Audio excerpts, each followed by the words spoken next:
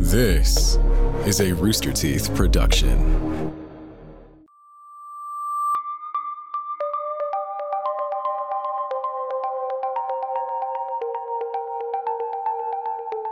For centuries, there have been stories of a disturbing flying creature roaming in an area of the United States. Today, we're going to try to separate fact from fiction as we analyze what we know about the popular cryptid known as the Jersey Devil.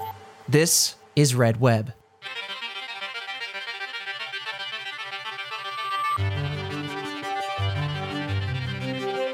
Welcome back. It's a Mystery Monday. I paused for a very long time there, Fredo, on our end because I kept wanting to do the wave, right? I'm wiggling one arm to the other arm, and you can't see it because this is an audio podcast. Yeah. But just picture me wiggling. See it. Just picture me wiggling. Okay, you're wiggling. You're wiggling. Here it is. It looks really good. It looks really good. Just picture that. I'm Trevor Collins. That's Alfredo Diaz. Every week, I take my boy Fredo through another mystery for the first time, his first time usually, and we get in there. We talk about what's going on in the background, and he's reacting with you guys, asking questions, diving in deep. And this week, we've got another cryptid backed by popular demand. This time, the Jersey Devil. The Jersey Devil. So, have you heard of this or no? I mean, I've heard of it. I have no clue what it's supposed to be about or anything like that. I just know it's a thing. It is a thing. And that's it. That's it. That's all I know. Here's what we're going to do. We're going to have fun with this one. We're going to do a police sketch sort of situation. So all those amazing artists out there, Yeah. let's get your pens ready. Fredo, I want you to describe the Jersey Devil as you know it now. Ooh. Okay. You know, we got to say devil here, right? So I'm going to say that it's got some horns, but I would probably say it's I'm thinking more stylish modern horns, so maybe like a little like shorter horns. Oh. You know, with a little bit of thickness to it. Okay. maybe just okay, I'm just going with what I'm thinking here. Go for it. Some kind of like between the horns, a little bit of stylish hair. Just a little bit. It's from Jersey. Okay. So you got a little bit of stylish hair there. Stylish horns, stylish hair. Are we coming up with like a is it? Okay, I'll let you go. I'll let you finish. And then I'm thinking maybe Minotaur-esque towards the bottom. Okay. And I'm going to say like 3 foot tall. Oh my God. I was picturing some big buffed up dude with like Minotaur legs. No. You know, hitting up Jersey tall. Beach, doing some bench presses, doing some reps, suave as hell, you know, with that hair. That's why no one knows, you know, no one really has seen the Jersey Devil. It gets around real easy like. And then 3 foot tall. Camera whips out 3 foot tall. Look, I didn't know that I was going to be asked to describe said Jersey Devil. I'm probably going to say it's like a maroon color as well. That makes sense. That makes sense. And we got to cap it off. This thing is just handsome as hell. Just from what I'm picking up from what you're saying, you know, it's got that stylish hair. Even its horns, which are purely biological, are also stylish. And I'm loving that. I'll give it a classic, like, you know, devil tail with the pointy tip. Okay. Maybe he keeps it like Goku wrapped around his waist. Stylish, right? Oh, you know? crazy. Yeah. Where's it like a belt? Like a belt. All right, well, let's dive in. We're going to talk about kind of the legend or the origin story of where the Jersey Devil kind of stems from in pop culture, or kind of the best story that we can put together of this creature. Then we're going to dive into some sightings, as always, followed up by theories. So, the Jersey Devil is a cryptid local to the Pine Barrens of southern New Jersey. This area is also known as the Pine Lands, and it's a portion of protected land known for nutrient-poor soil, but it has a very diverse ecosystem. It's comprised of about 1.1 million acres, which covers about 22% of New Jersey. So this is a wide swath of territory. Now, I want you to picture Blair Witch, or the movie The Ritual. Oh, good movie. Or Slender Man. Not as good. Or anything like that. That's exactly what those woods look like. They're dense. They're ominous, like the thing you see at the beginning of a movie when you're flying over it and the credits are rolling and you're like, someone's dying in here tonight. Yeah, hell no. You don't want to be lost here. It's quite big for such a small state. But this area, as you can imagine with that amazing description that I gave, is also the area of many supernatural stories as well. So there's a lot of other creatures and supernatural stories emanating from this area. And we'll touch on those lightly later on. But in most of the stories about the devil, okay, I'm going to re-describe it for you here. Okay. It has a horse-like head, It has the wings of a bat. It has goat-like legs. It has horns, and it has bright red eyes. And those are the major descriptors we see, or hear, I should say, from most of the stories. Now, the size varies from that of a large dog all the way up to a full-size human being. Oh. So it's got a wide range of sizes. Maybe it's a family thing, a child devil, grandpa Yeah. devil, you know? Question. Yeah.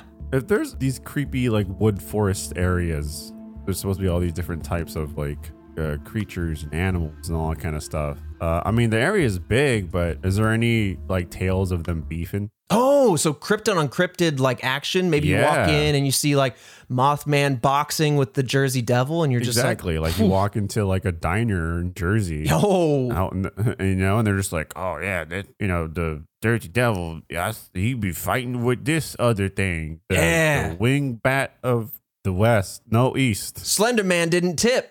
I would assume someone thinks they're beefing. I would think so.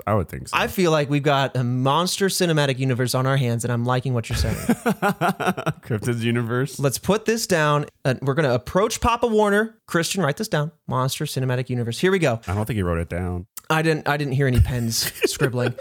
In fact, I think he might have he wrote it down just to burn it, the idea. But yeah, I mean, that makes sense. I like that idea. Not the movie thing, but actually the idea of cryptids being in the same forest, beefing with each other. That's interesting. Yeah, like why wouldn't they fight? Who's Yeah. to say that they always got to be friends? This is my tree. This is my neck of the woods. Yeah, I mean, Right? look, they're gonna cross over. They're gonna hang out, and they're not always gonna like each other. You never know. Exactly. You know, there's a discrepancy over, someone left their trash bin out too long, right? Mm-hmm. Typical. But diving into this legend, now this is something I didn't really know much about. The past, the deep past of this mystery. The legend revolves around a woman who was living in the Pine Barrens at the time, who was nicknamed Mother Leeds. Now, the cryptid was originally known as the Leeds Devil and also Devil of Leeds, which is her last name.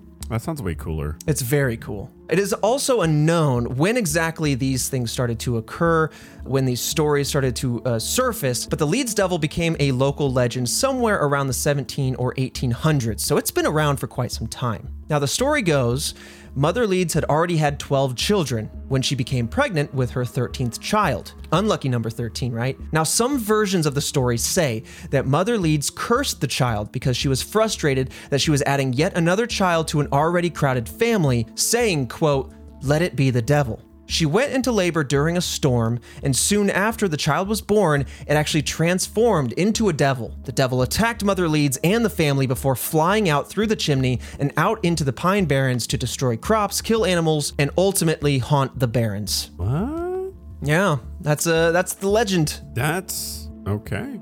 And we'll dive into some other kind of origin stories and the theories as well, but this is the kind of the popular one that sweeps up into the sightings, because sightings go way back. This is a longer running cryptid narrative than I previously knew. How long back do we know? 17 or 1800s, right? Oh, damn. But jumping ahead a little bit, the early 1800s is when we have our first official sighting, and I'll outline that a little bit. But there's an interesting fact around it that you're going to find a little bit out of the blue, so I'm excited to get there. But there are also, other versions of this story, as you can imagine. As with old wives' tales, right, they tend to evolve by word of mouth, sometimes starting with some sort of lesson or metaphor, and then they end up becoming cycled through generations and changing. But other versions of the story include Mother Leeds having a child that had a congenital anomaly, and that for some reason, she wanted to keep that secret and hide it from the neighbors, and therefore hid the baby in a firewood shed, and that is what spurred this child to grow into more of this devil creature. There are tweaks even of that story, which include a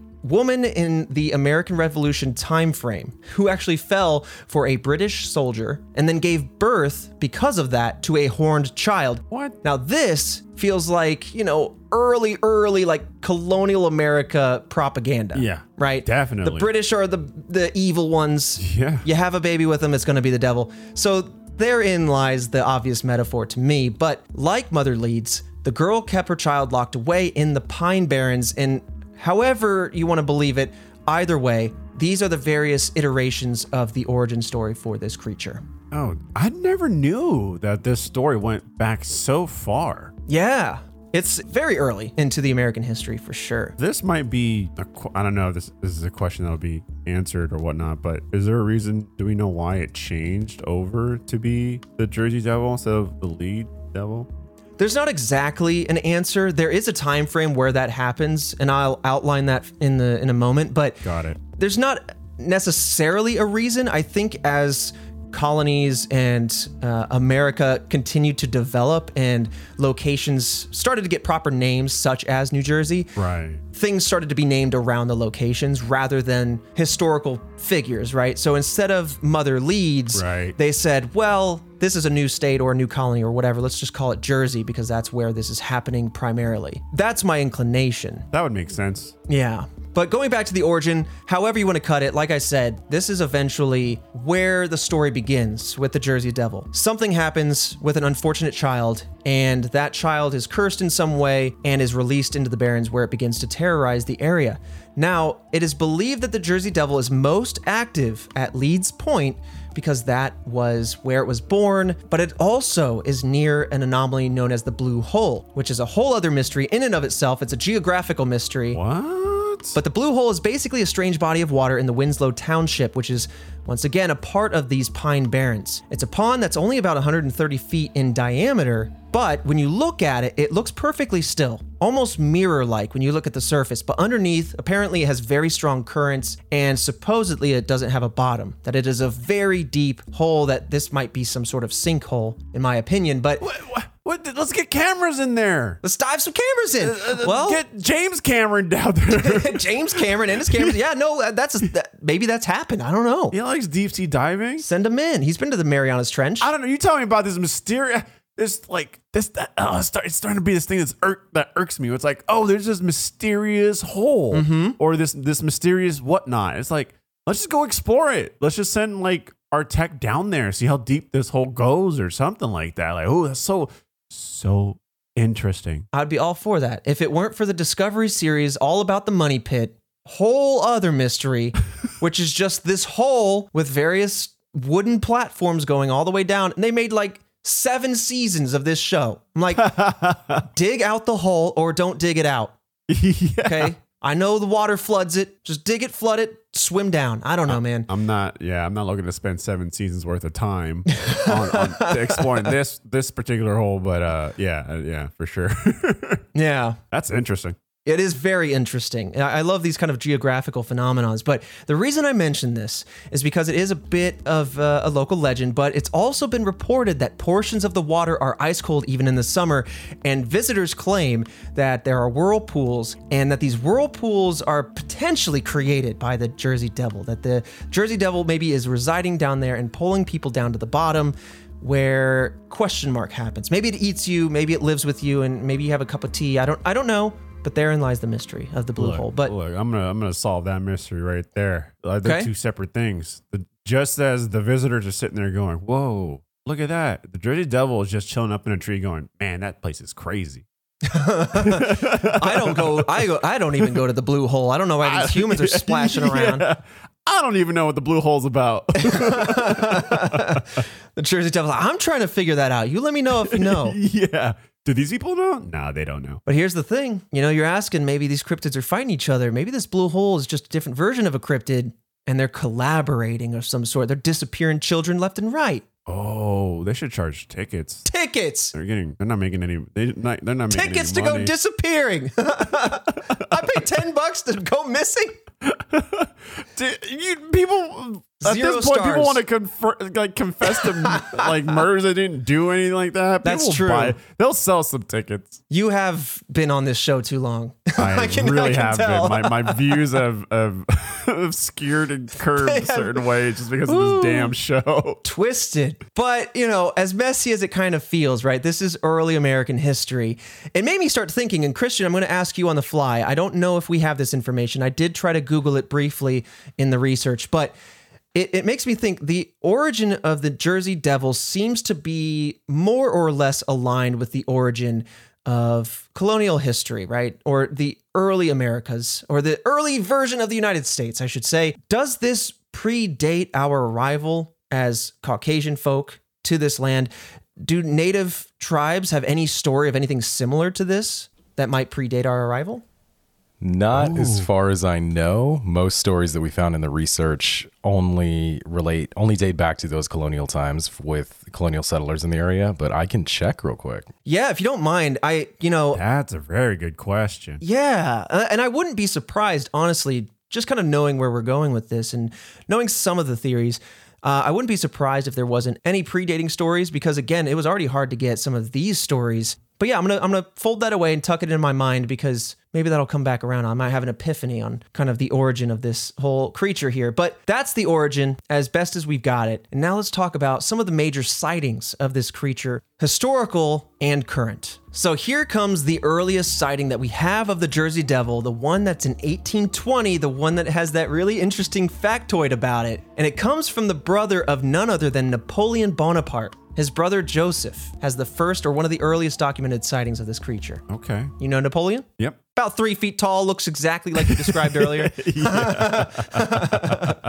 So Joseph was on his estate. He followed a set of strange tracks that he compared to a 2-footed donkey, basically saying that I don't see 4 tracks here, I see 2. So whatever this creature is, it has 2 hooved feet. That's what he's getting at. He follows these tracks and actually reaches a creature. And when he reaches the creature, it apparently looked at him, took flight, and started hissing at him all the while.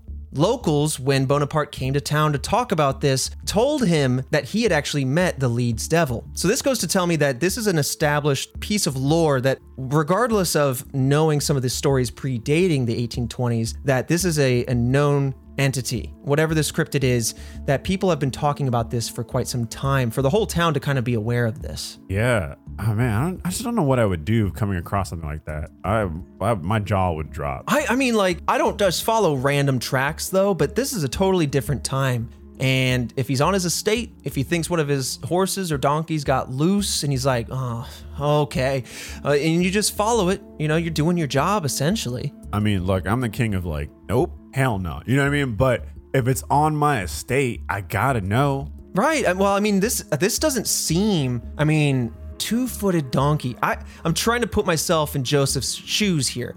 And if I saw some strange tracks that I couldn't identify, maybe I let it slide. If it looks like one of the animals I might have had on my estate, I'm going to be like, ooh, let the donkeys out. And then I'm going to go follow it. And then when I see a creature at the end of the trail, go, holy crap.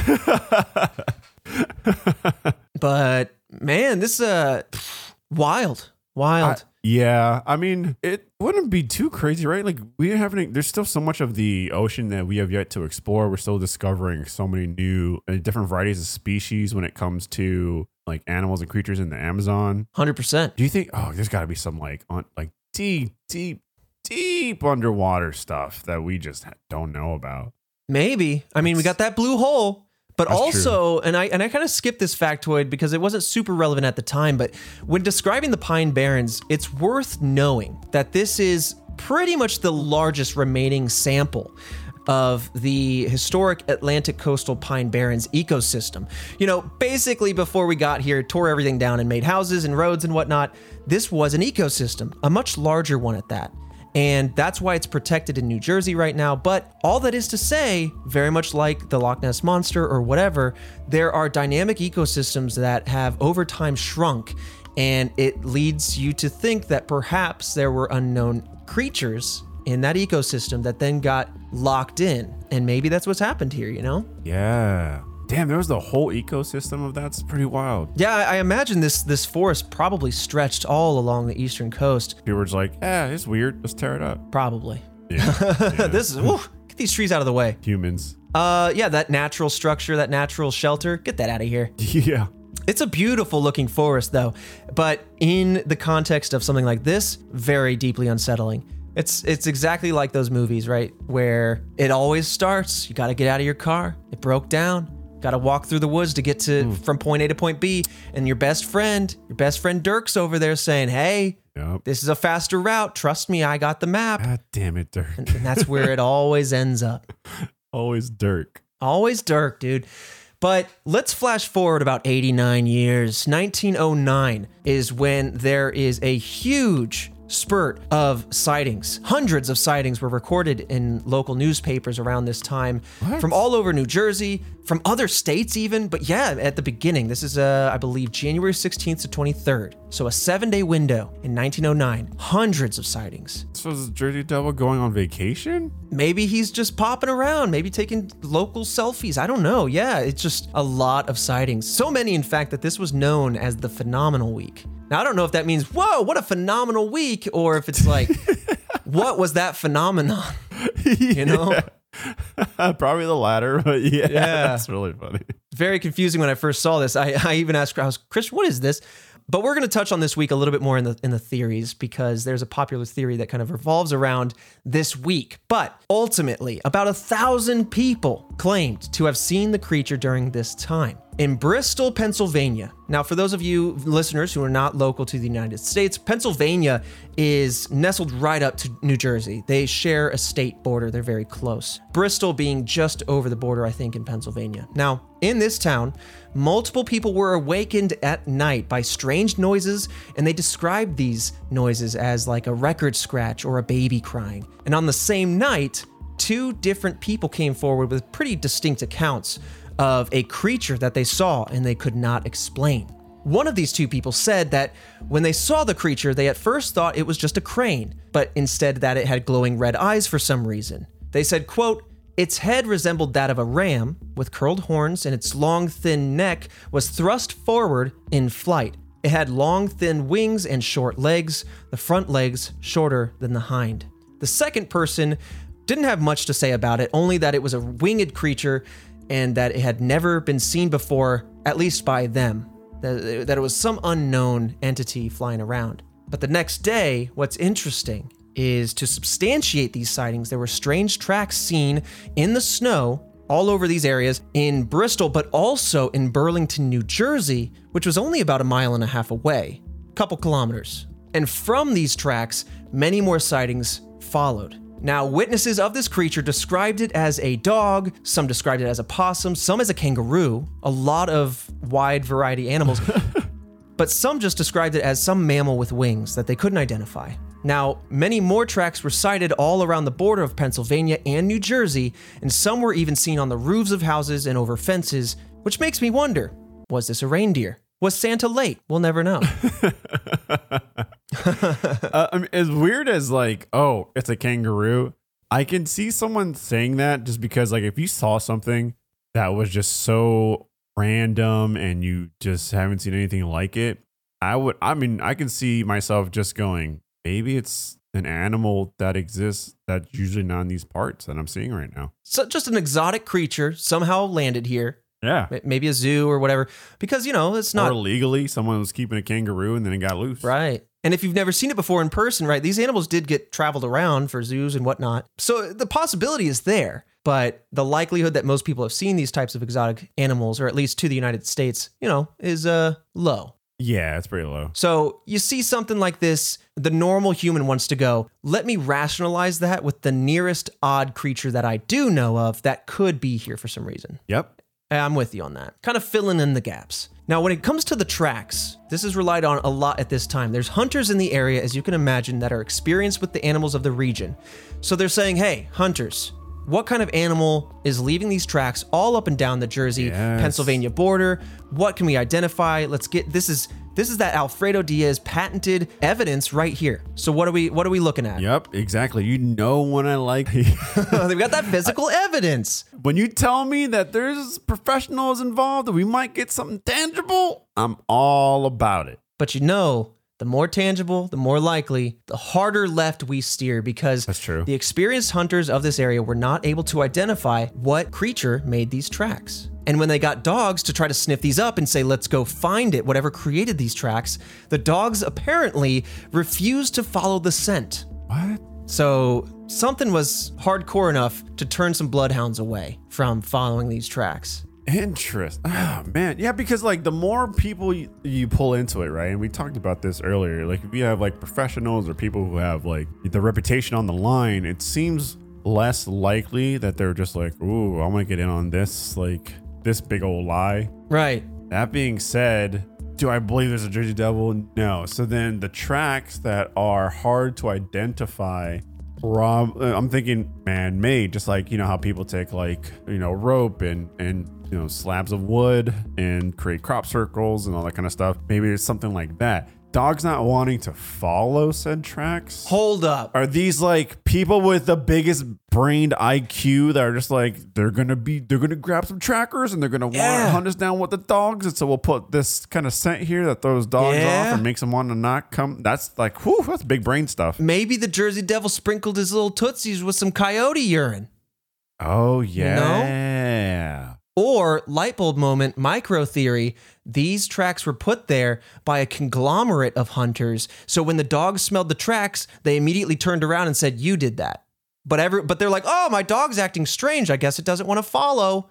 Ooh. Maybe it was the hunters creating, we need the big bad hunters because the Jersey Devil's out there. They're just trying to create some need for their job, right? Maybe their job was on the line. Maybe their job's on the line because farming is industrializing. We got cows out the wazoo. Right.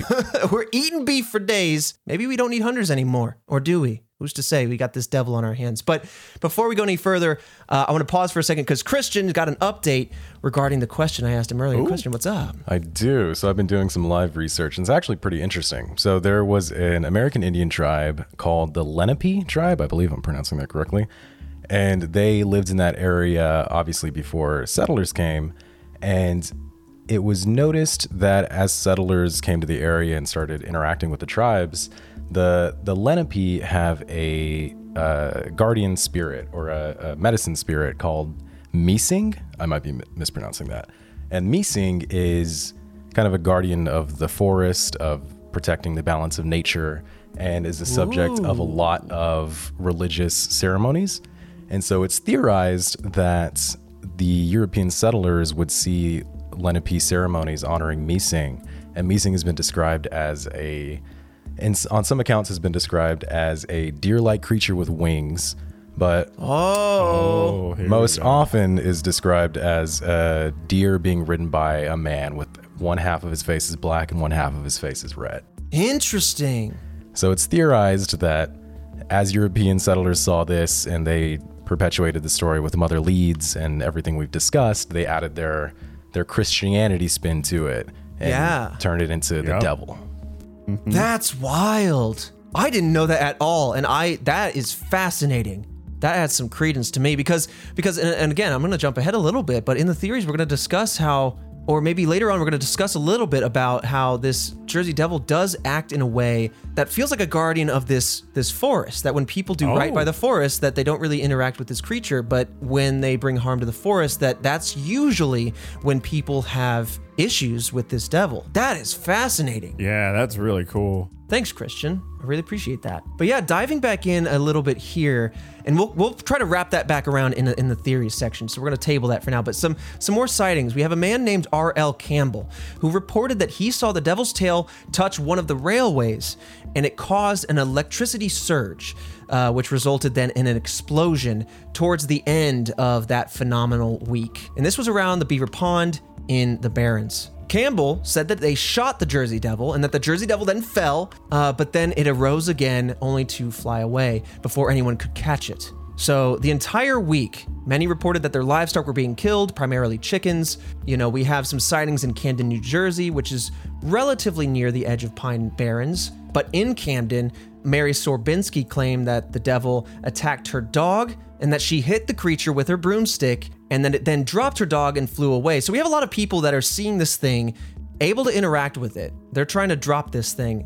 It seems resilient, and then it just flies off. Yeah, it's not being incognito whatsoever. No. I mean, there's another story here in Haddon Heights, New Jersey. Once again, on the 21st, there is a trolley full of passengers that all claimed to see an unidentified creature flying by, nearby actually. Once again, that's near the edge of the Barrens, but you know, we have a whole trolley's worth of people stopping to say, what is this creature? And apparently the beast continued to circle around this trolley, screeching all the while. So you can imagine that being a terrifying experience, but what the hell? Yeah, it seems like this was just a hot week for people to be seeing this. So then I guess for the people that are like, oh, the Jersey Devil is real, like, how would you sum that up? I guess they'd say things like, oh, they weren't used to humans and so was curious, and now they know that humans are dangerous and violent, that the Jersey Devil kind of just goes into hiding. Yeah, like, why was it a hot week? That's a good question.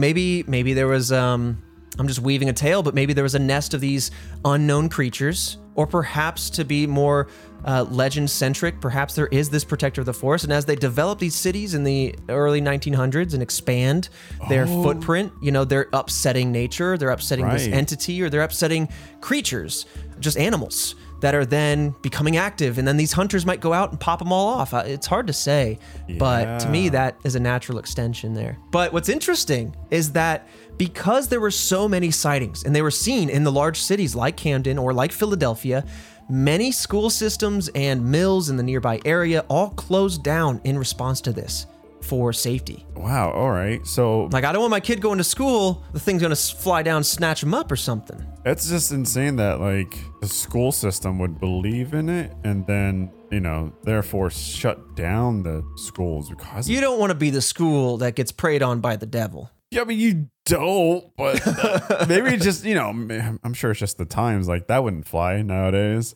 It's probably, as Christian was indicating, probably religious inclinations. Yeah. Certainly. I mean, it was so seriously handled, or treated, I should say, that the Philadelphia Zoo was even offering a $10,000 reward. What? A lot of money for that time period. A lot of money today, but especially for that time period, for the capture of the Jersey Devil. Now, I don't know if they're trying to sell tickets, right, or if they're just trying to bring this dangerous creature down. I don't know, but yeah, getting on it too. Yeah, it's interesting because, as you were saying, after this phenomenal week, sightings really, really died down, or at least were much less clustered. But they do continue all the way to this day. It's not that they don't exist, it's just that there has never been a period of time where there was this many sightings in such a tight time frame. But the last thing I want to note on this time frame before we move to the most recent sighting worth discussing is that this is around the time, as you kind of asked before, this is around the time that the cryptid became known as the Jersey Devil rather than the Devil of Leeds. Kind of just feels like it was just because of the times. Just probably keeping up with the times, you know what I mean? That, or I don't know, some human initiatives of travel and commerce. Hey, come on down to Jersey. We got such sites as Camden. We're nearby New York City, and we've got a devil. The Jersey Devil. Come take a look. Right? Yeah. But so yeah, that's about the time that it was the Jersey Devil. And it's also, like I said, 89 years on from the first sighting, which is even still further on from Mother Leeds herself. And so then I'm sure history starts to get lost a little bit on the nomenclature. Why is it Leeds when it could be Jersey, or because I see it all over Jersey, Right. Maybe that's why. But a more recent sighting worth discussing happened here in 2009, which was 100 years after the Phenomenal Week, actually. A couple was in the Pine Barrens testing out their new gun, as you do, and when they went to leave, the woman noticed that her phone was missing from their car. It was at that point that they claimed they saw a creature on two legs run across the road, only lit up by the car's headlights. At that point, something threw their phone right back at them, completely destroying it. And as they quickly drove off, the couple heard many birds in the area screeching, and they were assuming at that time that there was some sort of warning amongst the birds, that it was a call of the birds trying to warn others. And this is a very natural phenomenon that you might hear of even primates. When they see predators, they'll have a certain call. All sorts of creatures have their own tells when they see something. Yeah. And so they were saying, well, maybe whatever did this, whatever threw this phone at us and crossed over the beams of our headlights very briefly, whatever it was, it set the birds off and in the whole woods. But yeah, most of the sightings are as kind of nondescript and or more brief like this. Got it. But they're all still deeply unsettling with very similar descriptors of the creature. Yeah, we saw a figure, we saw a creature. Mm-hmm. Interesting that, like, there's a lot more tales of the creature actually, like, flying overhead and attacking than I thought there would be. Yeah. There's a lot of, I remember, like, when I was first hearing stories about this, it's a lot of, I heard something in the night, I went outside, this thing was perched up in a tree. When I saw it, or when I approached it, whatever, I saw its red eyes, and that's when it flew off. It tends to be a little skittish in that way, except for this Phenomenal Week where it's diving down on all sorts of things and getting all sorts of aggro from people before it flies off. But yeah, that's the only explanation I can think of in terms of, like, why there was a high traffic week, and it's simply just maybe just curious and then realize, oh no, the humans are bad. Hello, everybody. Trevor here to break up the mystery for just a hot second for some housekeeping notes. But this one's special. Please don't skip because one of our sponsors today is actually another podcast that Alfredo Diaz himself, our fabulous co-host here on Red Web, is a part of. So if you like pop culture, you like TV, you like movies, you're really going to want to hear what Alfredo's doing right now. So here's Alfredo to talk about Popcorn and Shield. This episode of Red Web is sponsored by the podcast Popcorn and Shield. Is Gremlins a quintessential 80s movie? How does Kong Skull Island fit into the Kong universe? Is it possible to get too in-depth when you're talking about movies?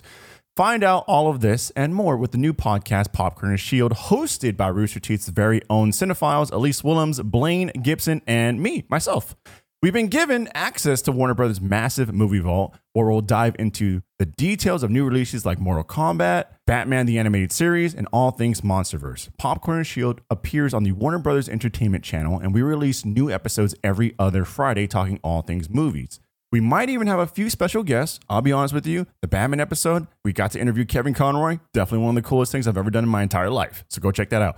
So come rummage around the Warner Brothers vault with Popcorn and Shield as we rediscover old gems and get nerdy about new releases. Subscribe to the Warner Brothers Entertainment channel at the link in the description below. It's always a good day when you can have a friend of yours and their podcast be the sponsor for your other podcast, isn't it? But with that said, hey, this episode of Red Web is also sponsored by The Jordan Harbinger Show. If you want a show that's entertaining while being informative, I recommend The Jordan Harbinger Show. In every episode, Jordan interviews a different expert guest who pulls back the curtain on worlds that most of us don't have access to.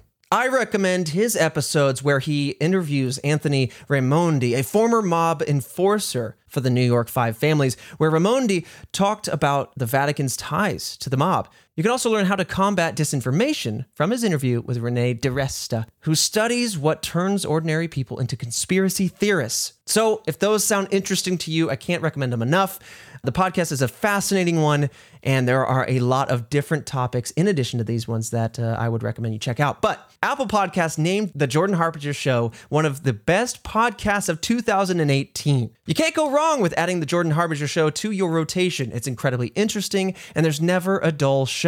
So search for The Jordan Harbinger Show. That's HARB as in boy, IN as in Nancy, GER on Apple Podcasts, Spotify, or wherever you listen to podcasts. And with that said, let's get right back into the mystery. Well, I mean, that does lead us very nicely into the first of a handful of theories that we have. One of the leading theories that many people believe is that the Jersey Devil isn't real, that it is simply the result of legends and mass panic. And that this week in particular perhaps was just a hot week. And we'll describe perhaps what led to that week in particular being so hot. Before we get to that, let's back up just a step and talk about Brian Regal, who is a history professor at Kean University, who also kind of lies within this theory. And he theorizes that the Jersey Devil originates from a real person, that there is a story to be had here, but it then kind of extrapolated and became more of an ethereal creature that doesn't actually exist. So, okay. Yeah, I always forget about that whole theory of just like, you know, and I like this because it was in the movie Unbreakable, where just like, what if like all these comics with all these heroes are just an exaggerated version of what, you know, what used to be, you know, just people had these small, simple abilities and then they got like chewed up in Hollywood and spat out, you know, turned into these bigger than life powers and people. And that's actually not something so grandiose. It's just a thing. Something simple. Well, in his theory, he says that there was a woman who lived in the area of Leeds Point, over 50 miles away from the 1909 sightings. Her name was Deborah Leeds, and she had 12 children, and she could be the source of the story. Now, Daniel Leeds, who was the father-in-law of Deborah, could also be the origin of the story. Now, apparently, the Leeds family had become the topic of hot goss in the area. That's gossip. Father, Dad's listening, in the Pine Barrens because of Daniel. So because of Daniel and his activities, they were the topic of a lot of gossip in the local area. He had 9 kids, and 3 of his 4 wives had actually died, but only one wife had a known cause of death, which was childbirth. And so there is a lot of what's going on here, sort of rumors flying around about this Daniel creature.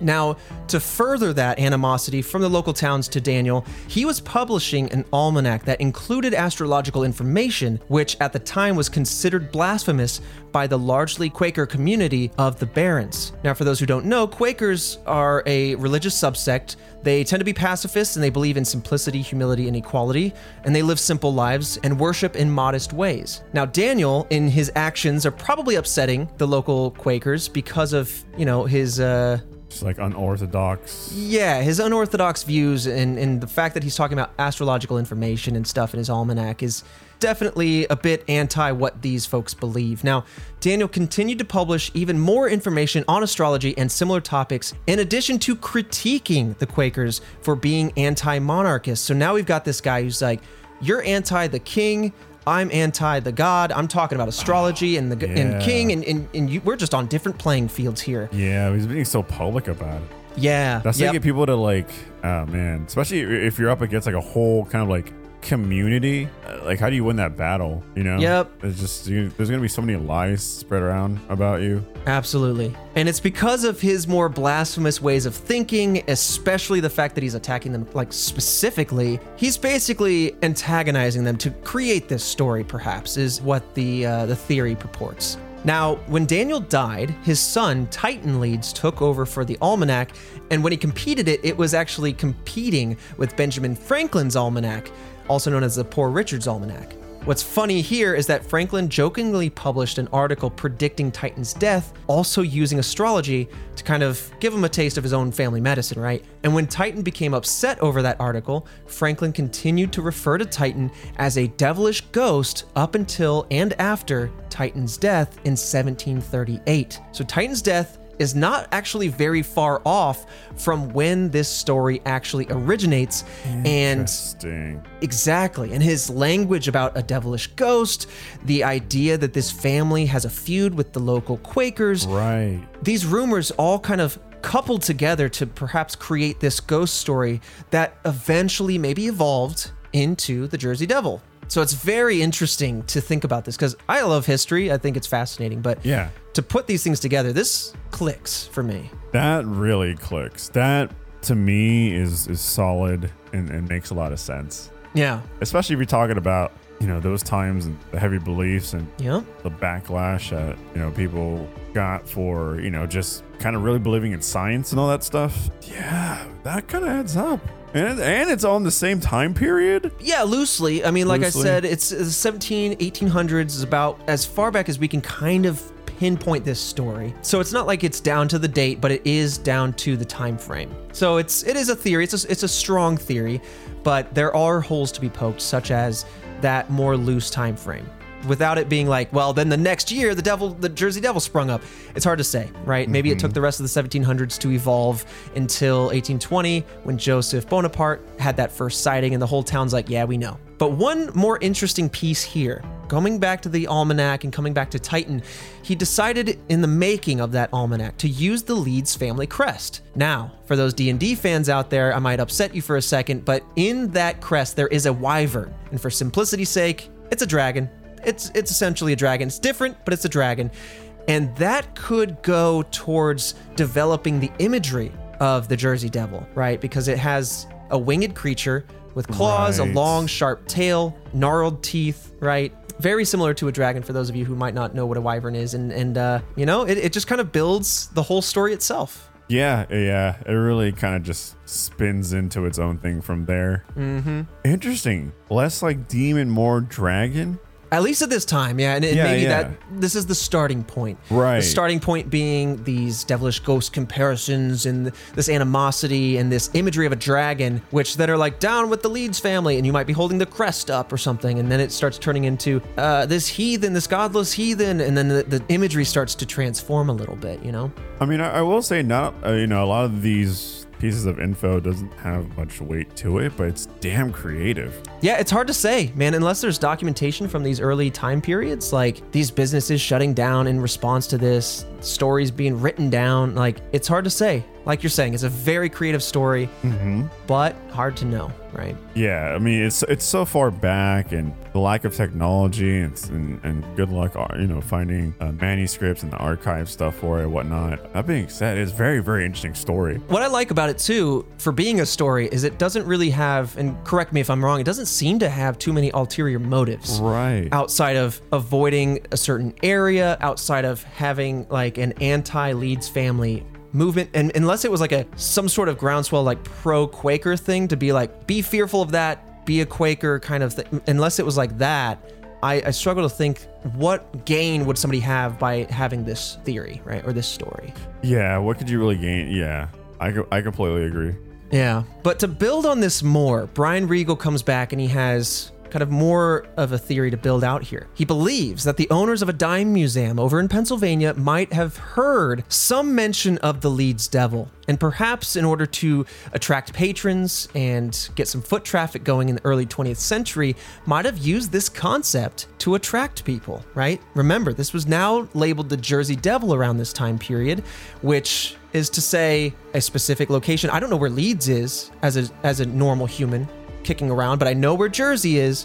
Yep. And so maybe using this was an early version of viral marketing, and it just spun out of control. Scheme. Yeah, and it just led to mass panic when a couple of people saw what they believed to be the Jersey Devil in 1909, and these things just kind of came together to be like, oh my God, this exists. And the museum, in just trying to get, traction in publicizing this information, maybe led to this phenomenal week, right, of all these sightings. Right. Yeah, everyone drinking the Kool-Aid.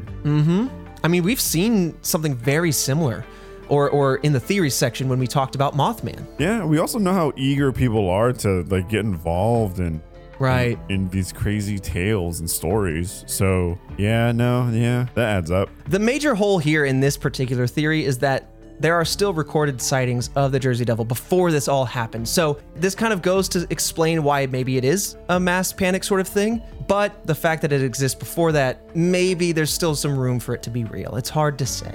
If you talked about earlier that there's still sightings to this day.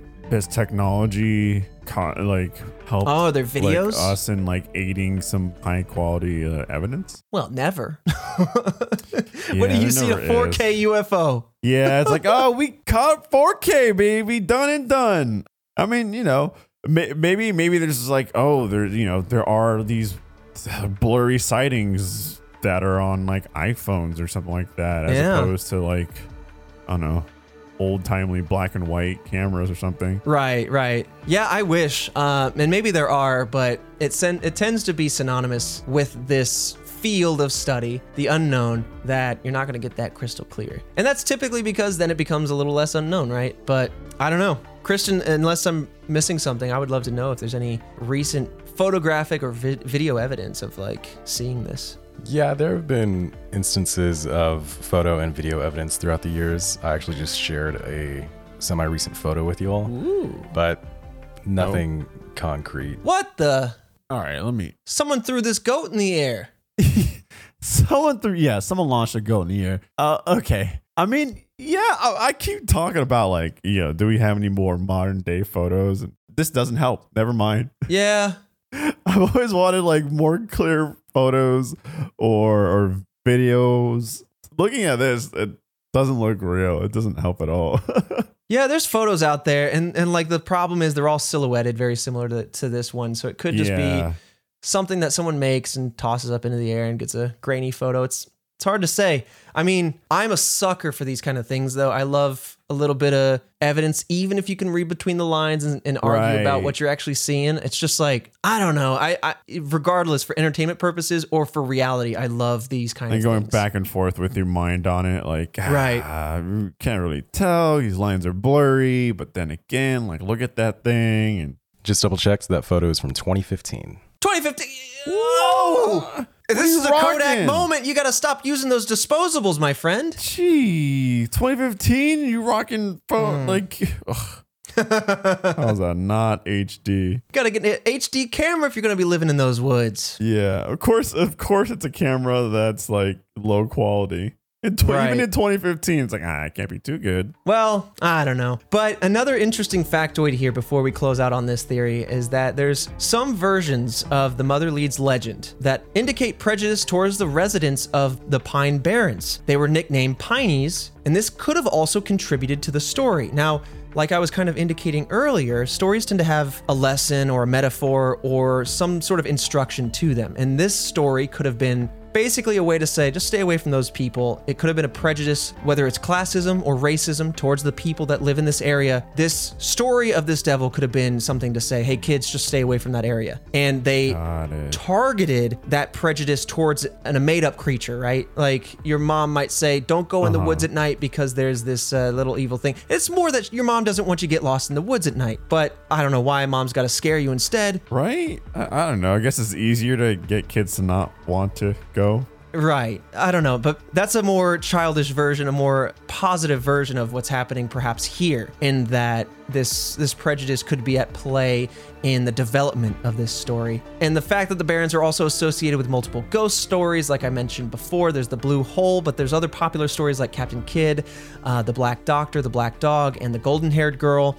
All of these things go to build up the idea that this is a spooky place and that stories come from it. And maybe once the initial story about this Jersey Devil popped and got out, people just had mass panic, and then it just spread from there. And it really solidified this once legend, this old myth and lore, into more of a pop culture cryptid phenomenon. I mean, if this area has so many different myths and legends, I would assume the people around it are people that are more likely to believe that kind of stuff. And so what's another one to the list, right?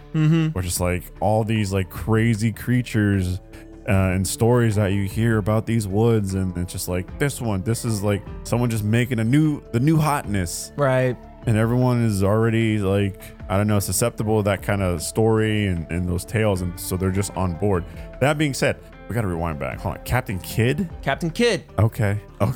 Captain Kidd. What's up? What? What is is it I don't know. Is it is a child that ran around pretending they had a cape and unfortunately died? No, it's a Scottish sailor who tried and was executed for piracy. Oh, a lot more serious. That's what Wikipedia says. This doesn't seem like a scary name at all. Oh, I see what you're saying. Usually ghost stories are just scare people. The Captain Kidd. Here's the disconnect. I'm seeing the name Kidd, and so I'm like, oh, that's a common name. I know Kidd. But you're given the imagery of a child, Captain Child, running around. That's what I'm thinking. That took me too long. I'm thinking all these stories of scary myths and legends told by the campfire. Are you afraid of the dark style? Right. And then it's just afraid of what you got from him. I was all right, look. Captain Kidd. And it's what? Yeah, the how do you make bully. that scary? Right, that's true. Avast ye, all aboard. Captain Kidd's here. Captain Kidd. You might need a new name, like Blackbeard. More menacing, yeah.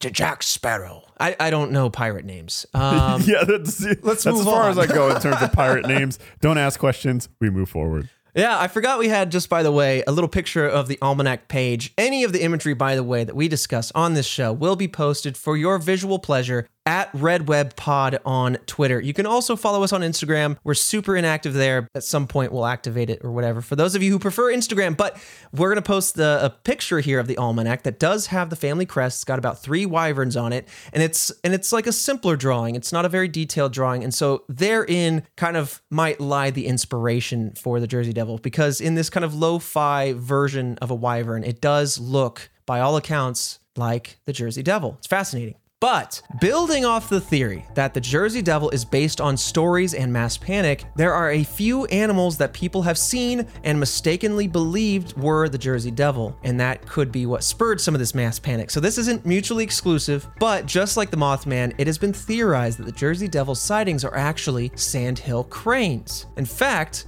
because of this, many people have theorized that Mothman and the Jersey Devil could be, in fact, the same entity. Oh, They both feature a 6 to 7 foot wingspan. They're both somewhere between 4 to 5 feet tall. There's various accounts, of course, but specifically the fact that they're flying and both have red patches around the eyes, bright red eyes, and are very close to each other. Again, for those of you who aren't American or don't know the states very well, West Virginia, where Mothman supposedly is centered his activity, and New Jersey, right, for the Jersey Devil, they're not too far apart. They're both along the eastern seaboard, and from center of state to center of the other state, it's only about 400 miles. And so it is very possible in this terrain, there's a lot of wooded areas, a lot of mountains, that these are shared habitats by one same creature. It's totally possible. Oh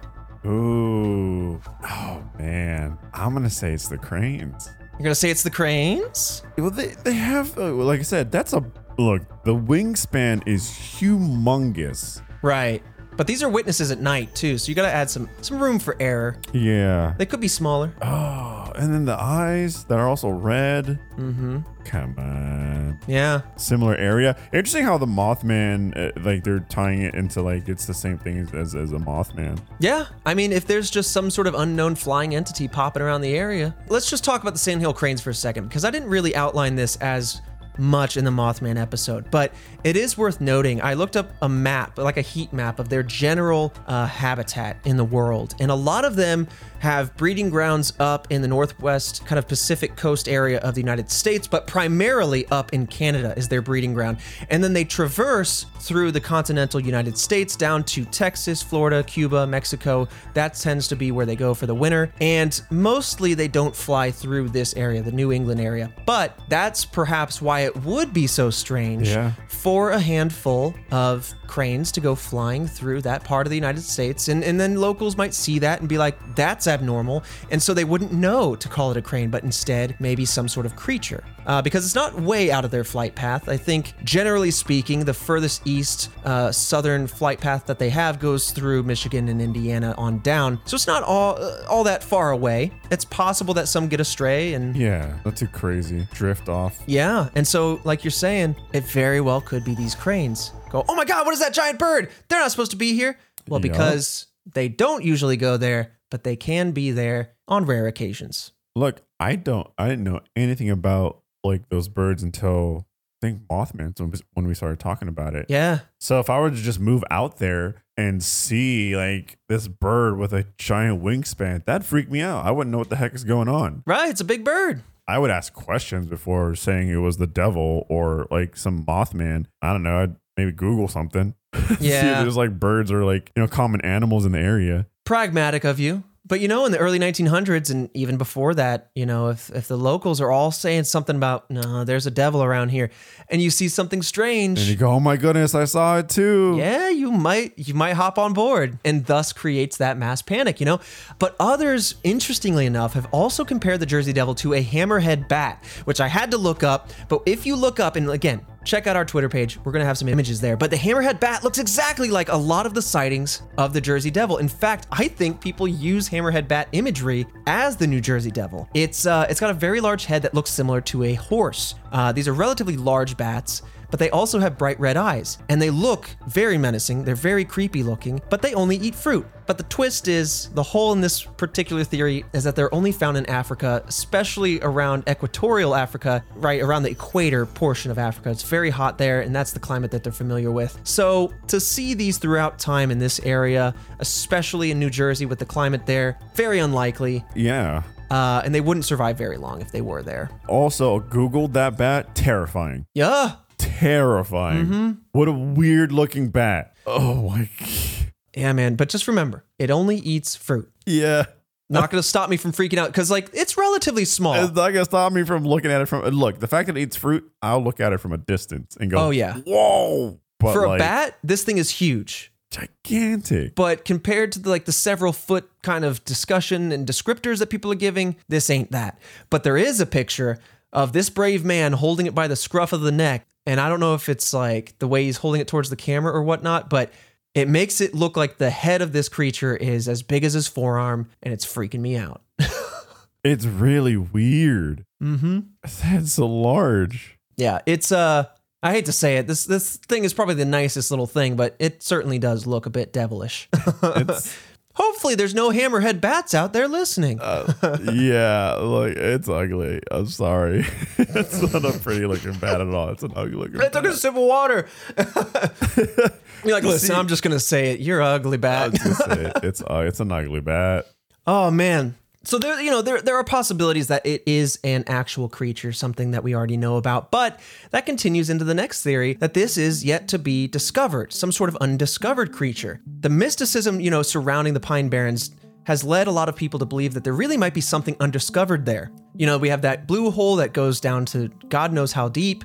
It's this kind of preserved forest that is very expansive. Like, you can look at it and it looks endless. It really is big. And you think of things like Bigfoot and the habitats that they're in, and it makes it possible to think like, all right, something can be hidden somewhere. It's just possible. This world is huge. Yeah. There's nothing that's told me that this creature has any type of intelligence whatsoever. Mm-hmm. Especially if it's like, ooh, what is this? Is this a phone? And then launches it back at the people. It seems like, it's very much like it's a animal type thing. Or a dude. Yeah. Or just a person. Just scooped up your phone, got caught through it and ran. And with that, it's like, how have you not been just randomly wandering and caught? Right. Well, to kind of carry on with the idea that maybe it's an undiscovered, and I'm trying to lend credence to this. I have to be honest, I don't necessarily believe in this, but I do believe in the fact that there are plenty of undiscovered creatures throughout the world. Oh, yeah. As you mentioned, the Amazon, we're always finding something new. The ocean is mostly undiscovered. And so it isn't hard to believe that, yes, even though this is only 22% of the state, 1.1 million acres, it's not small. But the fact is, like, it's so surrounded by populations, it would be hard for something to survive and stay hidden for this long. But I digress. Yeah. The fact is that there's a lot of mysticism around the Pine Barrens. But as previously stated, we've had experienced hunters of the past and of the present kind of trying to track this thing down, looking at the tracks and not able to attribute it to any other animal. Furthermore, that's compounded by the fact that people go camping in this area all the time and they hear animal cries that they simply don't recognize. Now, you and me, we might go to the forest and we might hear a mountain cougar, or a mountain lion that sounds like a person screaming. It sounds like a human screaming. It's very unsettling if you've ever heard of it. But if I was a new camper, I wouldn't just know that. Right. So I might attribute that to an unknown creature, but it could be just local wildlife that I don't recognize. It's hard to say, but there is some room for thought regarding the idea that there's an unknown animal hidden around here. But going back to something you said earlier regarding the phenomenal week of 1909, perhaps this was something that did exist. Perhaps this was something native tribes knew about. Perhaps this was something that colonial Americans and settlers knew about, and that in 1909 they were disturbed in some way and there was a mass migration, or hunters depleted the population, or that they were endangered, because there are endangered animals and species living in this forest now. So it's totally possible that at one point in time this was real and that it died out and then became myth from there. And that, again, is further compounded by the fact that this area is very remote in some spots. A lot of places are very difficult to get to and are certainly protected. So in order to get through some of these portions of land, one would have to exit their vehicle or hop off their bike or whatever and traverse it by foot because, well, outside of the fact that that's a horror movie trope, that's the only way to get through some of this forestry. So a lot of tough terrain. Yeah. So, I mean, like I say, I played my hand and I say that this is probably unlikely, but there is a lot of valid evidence or a lot of valid reasoning to say something could stay hidden in this area with difficulty, certainly, but it's not impossible. Yeah, there's just so much land and different like elevations and tough terrain to get through that you really can't know. Right. You said it was a big plot of land too. 1,700 square miles. Oof. Or 4,450 square kilometers. So good amount of space, truly. Yeah, lots of room to gallop. But in the grand scheme of things, especially when it's surrounded by so much development, my little brain tries to weigh that out and say, what are the odds, But that doesn't stop a group like the one called Jersey Devil Hunters, from researching and investigating the area for credible sightings of the devil. Now, this group does in fact believe that there is something biological here rather than paranormal. And that's why I want to bring them up, because they are following patterns in sightings and behavior. They're trying to say, hey, what's going on here? Whether this is an established creature that we know about, or this is a new species of some sort, they believe, regardless of all that the devil must be nocturnal based on the sightings, and also based on the difficulties with which people have had describing it, that it's always seen at night, but we never really get a full glimpse of it. They also say that it eats deer and chickens, but never humans, or not typically, which is why we've never really heard of anybody going missing or anybody getting attacked themselves. But then oh man, there's always that shadow of a doubt, right? With a big plot of land like that. But like, I would assume that if you found like its kill, there would be like teeth marks and certain bite patterns that don't quite add up to any other animal that you see nearby, right? Exactly. Great point. In fact, there's never been any evidence whatsoever regarding carcasses, droppings, evidence of any sort of like teeth marks or whatnot from the Jersey Devil. We've only heard about tracks, right? So the fact that that's all lacking really kind of damages this as a theory. I like this theory. I really do. I think it'd be very exciting to discover a new creature, maybe even a bat of some sort in these woods. And it would be deeply unfortunate if it was existing and then kind of went extinct in our recent history. But yeah, you tell me this creature doesn't poop.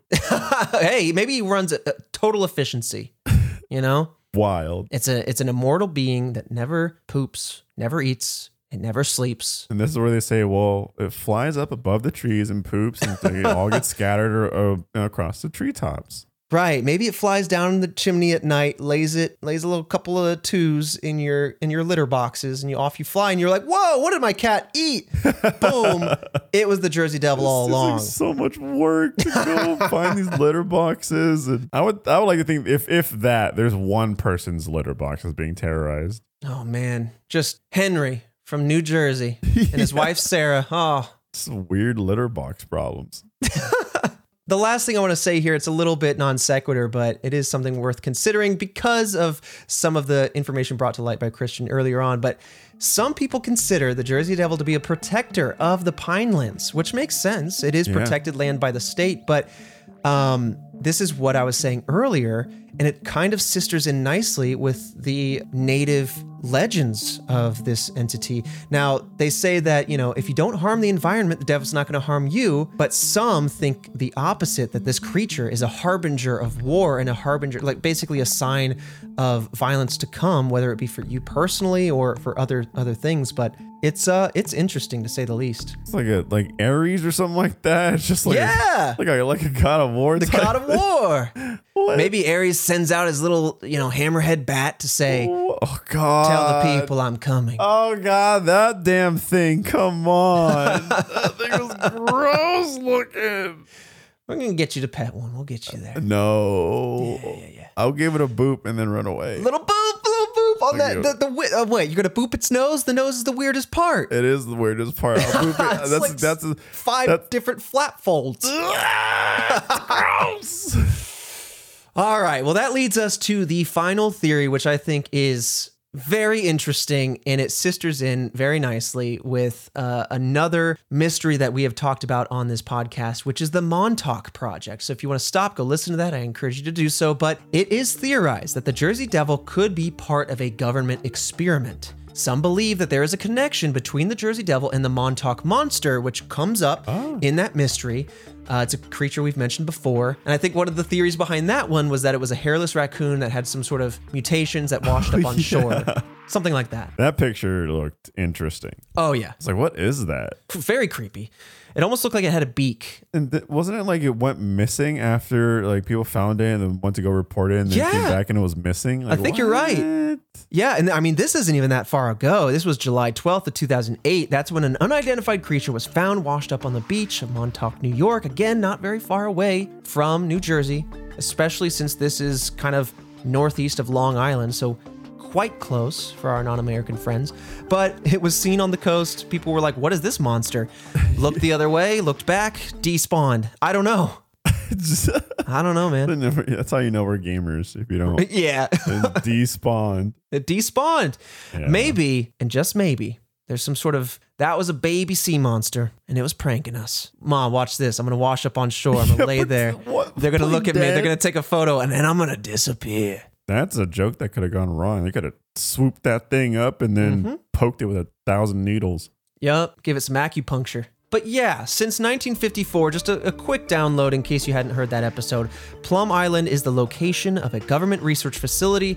Again, this is just northeast of Long Island, which is southeast of New York. Anyway, there are many conspiracy theories associated with this island and the Plum Island Animal Disease Center there. Now, before the island was used to study animal diseases in 1954, the island was used to secretly test Cold War-era biological weapons. When that ended, the purpose of the island switched over to study animal diseases because of the rise of foot and mouth disease at the time. So some believe that the Montauk Monster was either created intentionally to be tested on or was some sort of accident because of these biological tests, and that's how it arose or showed up on Plum Island. Now, the theory states, to bring this back around to the devil, that the Jersey Devil was a related creature or some other entity that was either created on purpose or by accident in these experiments. So maybe it is the Montauk Monster. Maybe it's relevant to the Montauk Monster in some way, but it's hard to say. There is a snag, however, because this wouldn't explain any of the sightings from before 1954. So again, the hole in the theory. Oh, Right. Yes. But hold on. We can cover this. Let's turn this thing around. Grab the wheel because we're making a very sharp turn to try to make this make sense. I was already turning away from it. We're making it make sense because the Montauk Project, again, please listen to that if you hadn't. It's a very fascinating mystery that revolves around a lot of different subject matter, not just the monster, but a lot of different science. But the conspiracy theory here alleges that the US government is testing psychological warfare and time travel. So we mentioned all that in the episode. And that's where this comes together. They're saying, Okay. Oh my goodness. you know what's happening. You're saying they tested the time travel on the Jersey Devil and they sent it back in time where the people of the past could see it. And in 1909, that's where it landed. And it's flying around, batting around the ceilings. You're hitting it down with your broom saying, what is this creature? And maybe it went back to that week.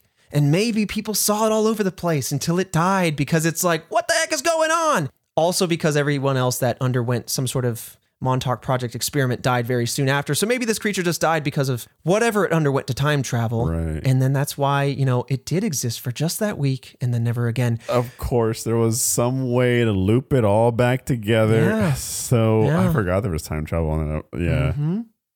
So, as you can imagine, this does rely on the entirety of the Montauk Project to be real and those theories to be real. But if they are, ooh, That's a tough sell, but I truly do believe that there's scientists in a lab somewhere creating matter or biological weapons or animals. Absolutely. Just things that they should not be doing. I 100% believe that. agreed. They are doing stuff before asking Jeff Goldblum style, should they be doing it? Yep. Not even bothering with that. And just lastly, just one last quick note here on this particular theory. Some think that the Jersey Devil could be an interdimensional being created in some way or discovered in some way from the Montauk Project. It is worth saying, I'm gonna sell you one more time on the Montauk Project episode, folks. It is basically the inspiration for Stranger Things. So when Fredo's talking about governments creating creatures and portals and things of that nature, that's what inspired the Stranger Things saga. And so if that interests you, I heavily encourage you to check out that episode. Maybe give it a re-listen if you already have, but that concludes the Jersey Devil and everything we have to know about it. I've heard of the Jersey Devil so many times, and it's, I don't know. That's why I like these little cryptids, because just like these are things that I've heard of. You know what I mean? Yeah. And so to learn the backstory of it is really interesting. This was a lot more creative. Right. The origin story, right, of the comic.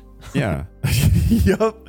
This is a lot more creative than I thought it was. It really is. This, I admit, was probably one of the cryptids I knew the least about kind of going into this research. And I was pleasantly surprised with how far back in time it went with the stories. The fact that Joseph Bonaparte is part of this.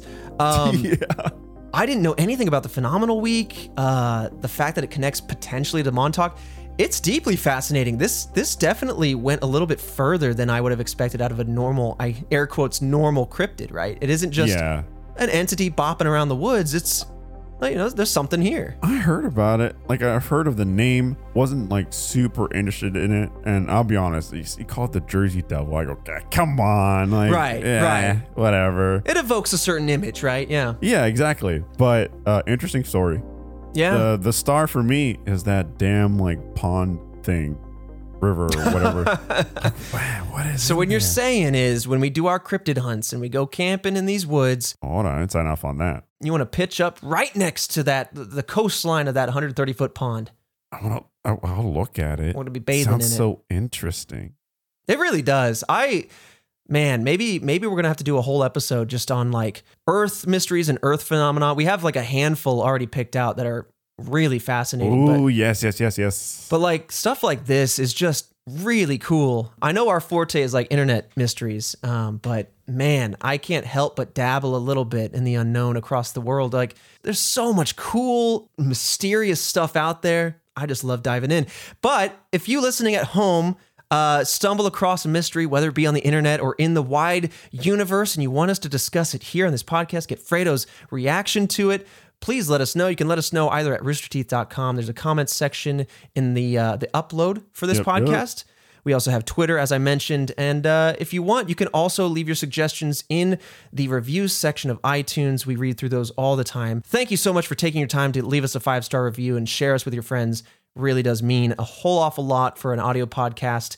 Oh, and I almost forgot, we have an email. That's right. I stopped forwarding it to my trash bin. It's real. It's live. redweb@roosterteeth.com. You can email us there. Let us know your thoughts. If you just want to scream into the void, you can do that too. But yeah, that's just another way to connect with us. It helps us, get surfaced in those algorithms. We And, appreciate it. It means a lot. yeah. It does a lot for us. 100%. But with that said, this concludes Jersey Devil. Fredo, I'll see you back here next Monday for another mystery. Will do. Bye, everyone.